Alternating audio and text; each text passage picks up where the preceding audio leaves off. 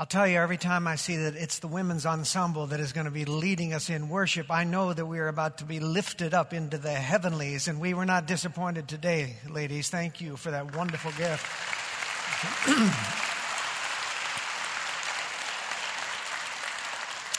Well, I want to introduce you to our newest chapel hillbilly. Here is Michael Reed Hackman, born last Sunday at 2:34 and weighing in at a whopping 9.36 pounds.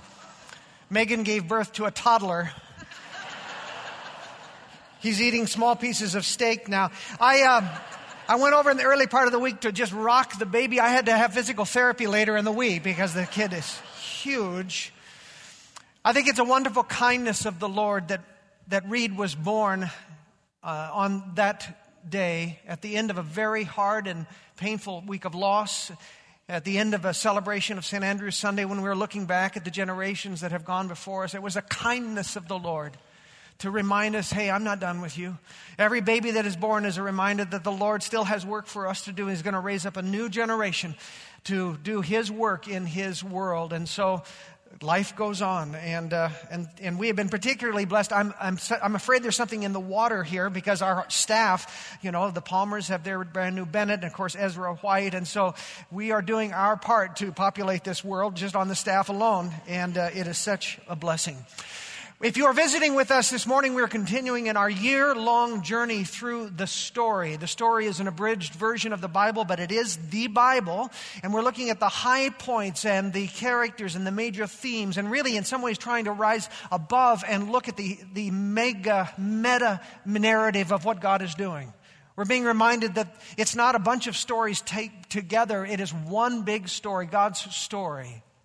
And we're particularly looking at what we're calling the scarlet thread, the appearances of Jesus, not just in Matthew, 2/3 of the way into the book, but from the earliest moments of Scripture, we see the glimpses, the whispers of Christ who will one day make His appearance in Bethlehem.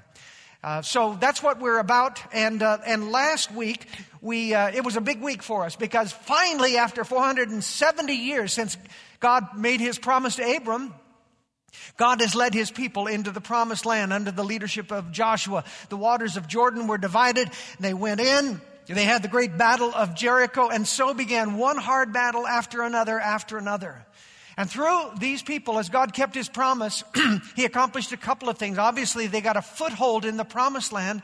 But honestly, they also brought judgment against really wicked people who were inhabiting the land at the time. So that's where we reached by the end of last week. How many of you are being good, dutiful students and read chapter 7? Raise your hand. Look at that. Just keep your hand up. Just look around. I'm so proud of you. And it's awesome. And if you haven't jumped in yet, okay, you can put your hand down now. That's a little bit braggadocious. If you haven't started, I just urge you to jump in with us. And next week it's going to be the book of Judges. So we ended last week with Joshua's wonderful benediction. Remember his speech to his people, and then this benediction that is so familiar and so inspiring. Maybe we'll read it together. Could I see it up here? Read it together. Go. Choose for yourselves this day which gods you will follow. But as for me and my house, we will serve the Lord. What a wonderful challenge to our legacy, isn't it? What I didn't share with you was the response of the people. I've given you a little abbreviated version. In Joshua 24:16, we read, "The people answered, 'Far be it from us to forsake the Lord to serve other gods.'" But Joshua's not going to let him up off the mat. And so he comes back at him again and he said, "If you forsake the Lord and serve foreign gods, He will turn and bring disaster on you and make an end of you after He has been good to you." The people reply, "No, we will serve the Lord." Actually, that exchange happens 4 times. We will serve the Lord. And that's how it ends. The people promise that they're going to throw away any foreign gods that they still have around from the old days, and they're going to serve the Lord only. Although it makes you wonder, why do you still have any foreign gods hanging around? But they promise they're going to do it. And actually, things look pretty good for a while. When you open your reading for this week, you'll find in Judges chapter 2 these words. "The people served the Lord throughout the lifetime of Joshua and of the elders who outlived him and who had seen all the great things that the Lord had done for Israel." So it looks good. Things are going well. Unfortunately, it didn't last. And so let me read to you the rest of that portion of Judges chapter 2. After that whole generation had been gathered to their fathers, another generation grew up who knew neither the Lord nor what he had done for Israel. Then the Israelites did evil in the eyes of the Lord and served Baals. They forsook the Lord, the God of their fathers who had brought them out of Egypt. They followed and worshipped various gods of the peoples around them. They provoked the Lord to anger because they forsook him and served Baals and Ashtoreths. In his anger against Israel, the Lord handed them over to raiders who plundered them. He sold them to their enemies all around, whom they were no longer able to resist. Whenever Israel went out to fight, the hand of the Lord was against them to defeat them, just as he had sworn to them. They were in great distress. Then the Lord raised up judges who saved them out of the hands of these raiders. Yet they would not listen to their judges, but prostituted themselves to other gods and worshipped them. Unlike their fathers, they quickly turned from the way in which their fathers had walked, the way of obedience to the Lord's commands. They refused to give up their evil practices and stubborn ways. The Israelites lived among the Canaanites, Hittites, Amorites, Perizzites, Hivites, and Jebusites. They took their daughters in marriage and gave their own daughters to their sons and served their gods. The Israelites did evil in the eyes of the Lord. They forgot the Lord their God and served the Baals and the Asherahs. This is the regretful word of the Lord. Let us pray. Father, speak to us through this hard word. It is so disappointing to us. It's even more disappointing when we look to our own lives and realize our tendency to move in the same way. So God, brace us, strengthen us, and warn us through your word today, we ask in Christ's name. Amen. Well, if you have been to Sunday school any time in your life, certainly along the way you heard about the god Baal, right? Raise your hand if you're somewhere along the way. Actually, Baal was not one god. It was a word that was used to describe a number of gods, but all of them were represented by one idol, one image, and that was the bull. That was the bull, okay? So this image of male virility. And then you heard also mentioned the Asherah. The Asherah were the goddesses. The male and the female, the Baal and the Asherah were the goddesses. And ironically, the Asherah were represented by large, large poles that were set up on the hills. If you walked around the region, you would see these poles on high, and they were all places of worship, the high places of worship to the Asherah. They were very intentionally, very explicitly phallic symbols representative of their idol worship. And so you have the virility of the bull, you have the fertility of the Asherah, and the whole of their worship in this idolatry was very sexualized. If you went to worship in one of their temples, also up on the high places, their temple worship consisted of you having sex with one of the temple prostitutes, a priestess. So it's almost impossible to overstate how sexualized this idolatry was. So listen again to the last verse I read to you. The Israelites did evil in the eyes of the Lord. They forgot the Lord their God and served the Baals and the Asherahs. In other words, instead of representing God as a holy nation, which he had called them to do, they were being absorbed into the sexualized culture surrounding them. You heard it twice in my reading, and you're going to read it several times more. In fact, 7 times in the book of Judges, you read the same words. The Israelites did evil in the eyes of the Lord. And it's shorthand for saying that they abandoned Yahweh and began to whore after other gods, which is the language that is actually used. And when this happened, God would say, fine, enough of you. He would lift his hand of blessing and protection. They would be invaded by raiders from outside, persecuted and oppressed cruelly. And they would suffer, and finally they would rise up with a voice. They would repent. They would turn back to God. And God, in his unbelievable faithfulness, would hear their cry, and he would send another judge to save them and set them free. This cycle repeats itself again and again and again and again and again. When we hear the word judge, we think of someone in a robe with a gavel who's dispensing justice. But these judges that you're going to read about are more than that. They were a combination of spiritual leader, prophet, and warrior, general. Great warriors. Each of these persons was called by God and anointed with His Holy Spirit at a time when the Spirit was given and taken very, very selectively. The Holy Spirit would be given and then taken back. And each of these judges had this anointing on them. There were 12 judges who are mentioned in the book of Judges over a period of 400 years. And some of them we know nothing more than their names. Tola and Jair and Elon. Others we know some juicy tidbits about, like Ehud. Ehud is the one who assassinated the massive Moabite king named Eglon. He snuck a short sword into the palace and stabbed it into his enormous belly, and it swallowed up the sword, and he just walked away and left it there. Yummy. Happy Halloween. But there are 3 judges whose stories are more familiar to us. One of them is a woman. What's her name? Deborah. There's another, a mighty man, a mighty warrior they called Gideon, remember? And then finally a rascal, Samson. Rascal named Samson. I want to talk to you about Deborah. You're going to read about the rest of them this week, and I hope you will. I want to talk about one. Deborah was a prophetess. In a culture and in a time where women were not considered spiritual leaders, Deborah had the anointing of the Holy Spirit and was so viewed as being so wise and so profound and so insightful that she sat under a tree that ended up being named after her, Deborah's palm. And people would come from far and wide to seek the advice of this godly, powerful judge named Deborah. At the time that she was judging, the people of Israel were groaning under the oppression of the Canaanites.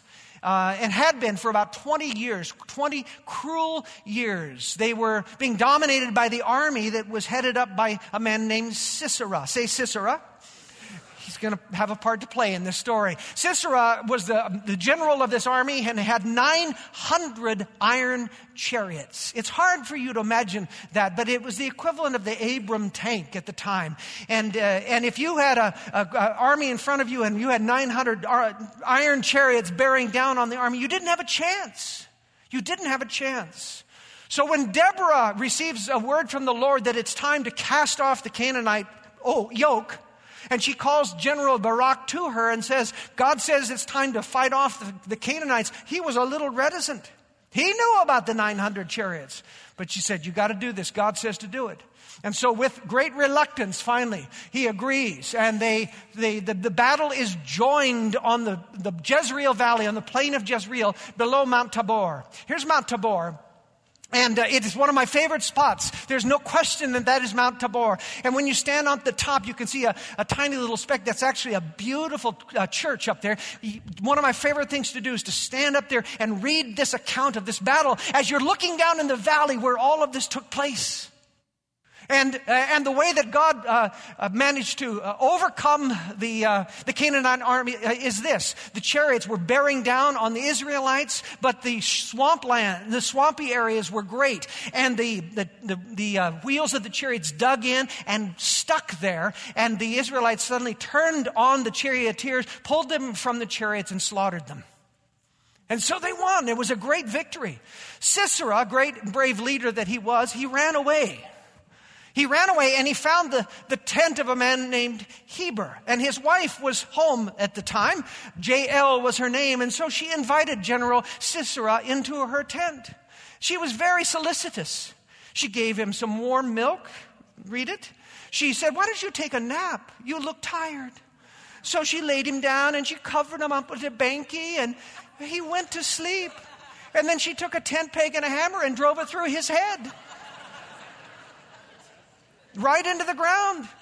You know, 2 things happened. The Canaanites, the oppression was thrown off for 20 years. That's one thing. And Jael's husband stopped taking naps.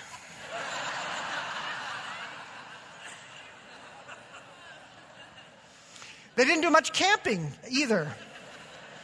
So as you read this story, as you read through this chapter, you're going to find it engaging. You're going to find it violent. You're also going to find it disturbing. Because honestly, you think that the judges ought to be more virtuous. I mean, that is what you would hope to see, that the judges were so virtuous. As a matter of fact, every one of them was deeply flawed.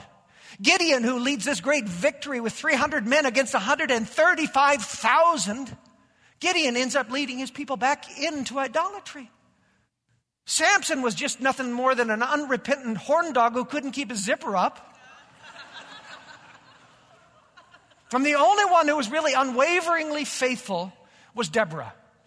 But why should this surprise us? If we think back to the story so far, every single one of the characters has been flawed, haven't they? Abram was a liar and a doubter. Jacob was a swindler. Moses was a murderer. And we're reminded every time we read another chapter, the story is not about the people. The story is about the God of the people, the faithfulness of the God of his people, the faithfulness to his promises. It's a good thing he is faithful because the people were not. As I told you, 7 times you're going to read these words, the people did evil in the eyes of the Lord. It's like a death toll, a death knell ringing through the book. Every page you turn, the people did evil in the eyes of the Lord. The people did evil in the eyes of the Lord. And each time God withdraws his hand, each time they suffer, each time they repent, each time they cry out, and the Lord sends a deliverer. Once again they are delivered, and once again the people did evil in the eyes of the Lord. The decades of suffering they experienced because they abandoned God's ways and chased after these sexualized gods of their pagan culture. It is such a frustrating cycle, but it really isn't until the last verse of the book of Judges that we get a glimpse into why the people kept failing so disastrously. So I want to urge you to take a look at that very carefully, even in your own Bible. The very last verse in the book of Judges says this: in those days, Israel had no king. Everyone did what was right in his own eyes. By the way, do you see the scarlet thread there? The hint, there was no king, not yet. Tuck that one away. We're going to come back to it.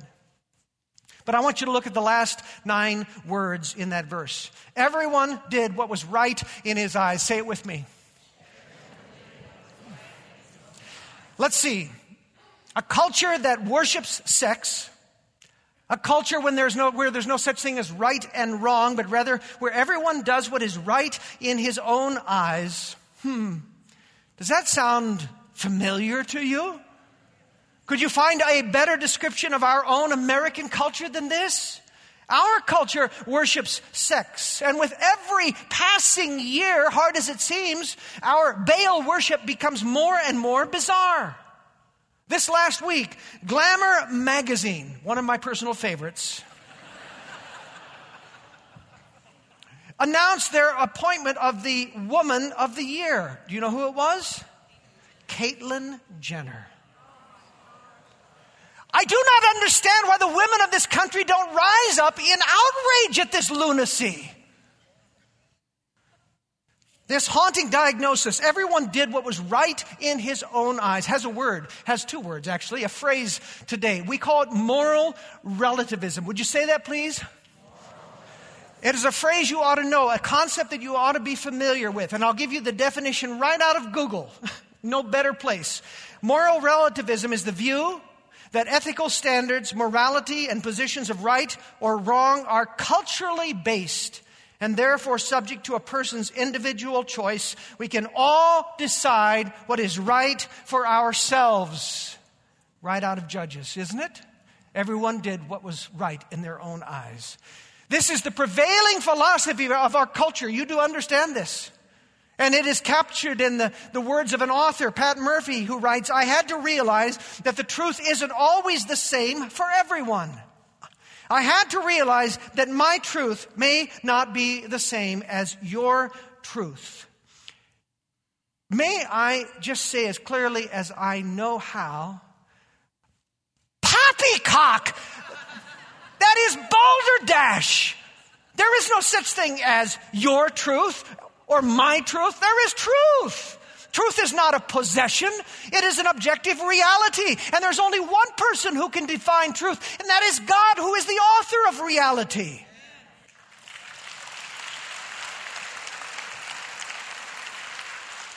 When someone says, you have your truth and I have my truth, their underlying statement really is this: I reject the idea that there is a God who determines what is right and wrong. I will be my own God. I will decide what is true based upon my own feelings and preferences. And when you go there, you have plunged into idolatry. We are living in a time that is absolutely analogous to that time that sucked the life out of the Hebrew people. And interestingly, then as now, the issues of sexuality are often the back door through which false religion enters and takes possession of our minds, of our souls, of our marriages, of our kids, of our churches, of our country. I can think of 4 Christian organizations that matter to me, which have, over the last year, begun to wobble. They've begun to wobble on God's definition of marriage, wobbled on God's definition of sexuality, wobbled on God's definition of gender, and wobbled on orthodoxy.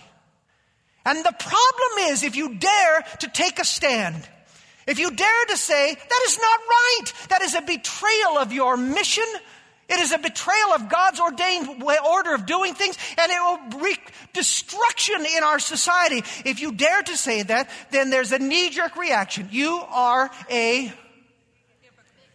all of those things. You are a hater. You are a hater. You are a bully. May I just say, you do not have to be a hater to say that men are men and women are women. You do not have to be a bully to say God created marriage between a man and a woman for the propagation and protection of children and for the good of society. That is not hateful. That is true. But when you live in a time and place where everyone does what is right in his own eyes, it becomes increasingly risky to take such a stand. But take such a stand we must, surely. Surely one of the calls of the church today must be to lovingly, graciously, but courageously speak the truth of God's word. And if the book of Judges teaches us anything, it is that with the anointing of God's Spirit, the least likely person can make a difference in this upside down society. Like a football coach in Bremerton named Joe Kennedy, who refuses to stop praying after a football game.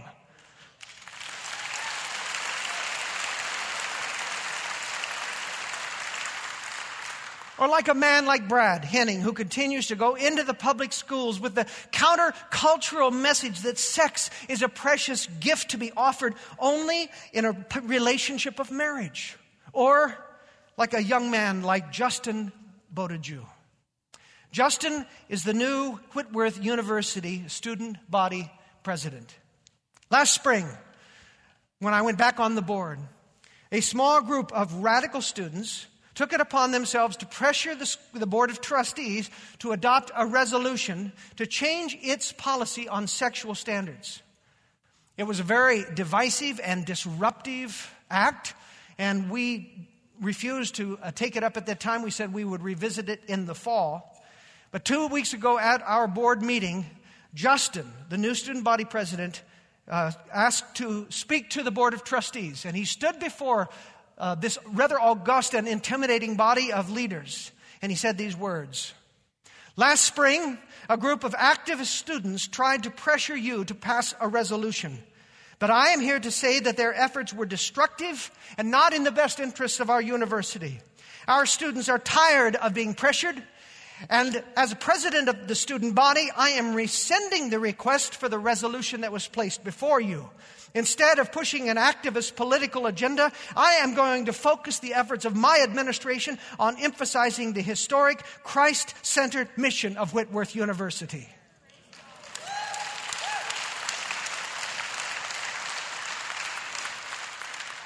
When he was done, you could have heard a pin drop in the place.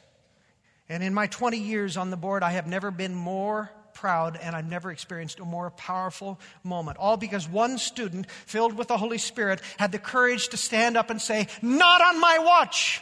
As for me and my house, we will serve the Lord." These are inspiring stories, aren't they?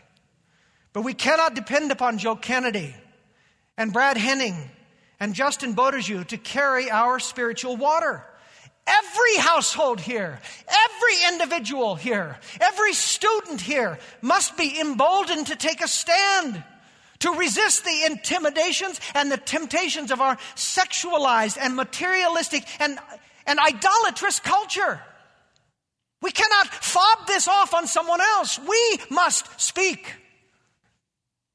And you know the difference between the judges and us?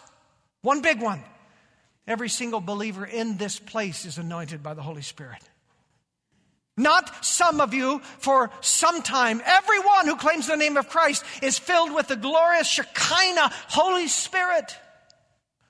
It may seem that we are outnumbered, that we are surrounded by an increasingly antagonistic culture, that everyone is doing what is right in his own eyes. But never underestimate the impact of one Spirit-filled, courageous, faithful person who takes a stand for Christ and against the idolatry of our time. And so the question that begs to be asked this day is, will you be that person?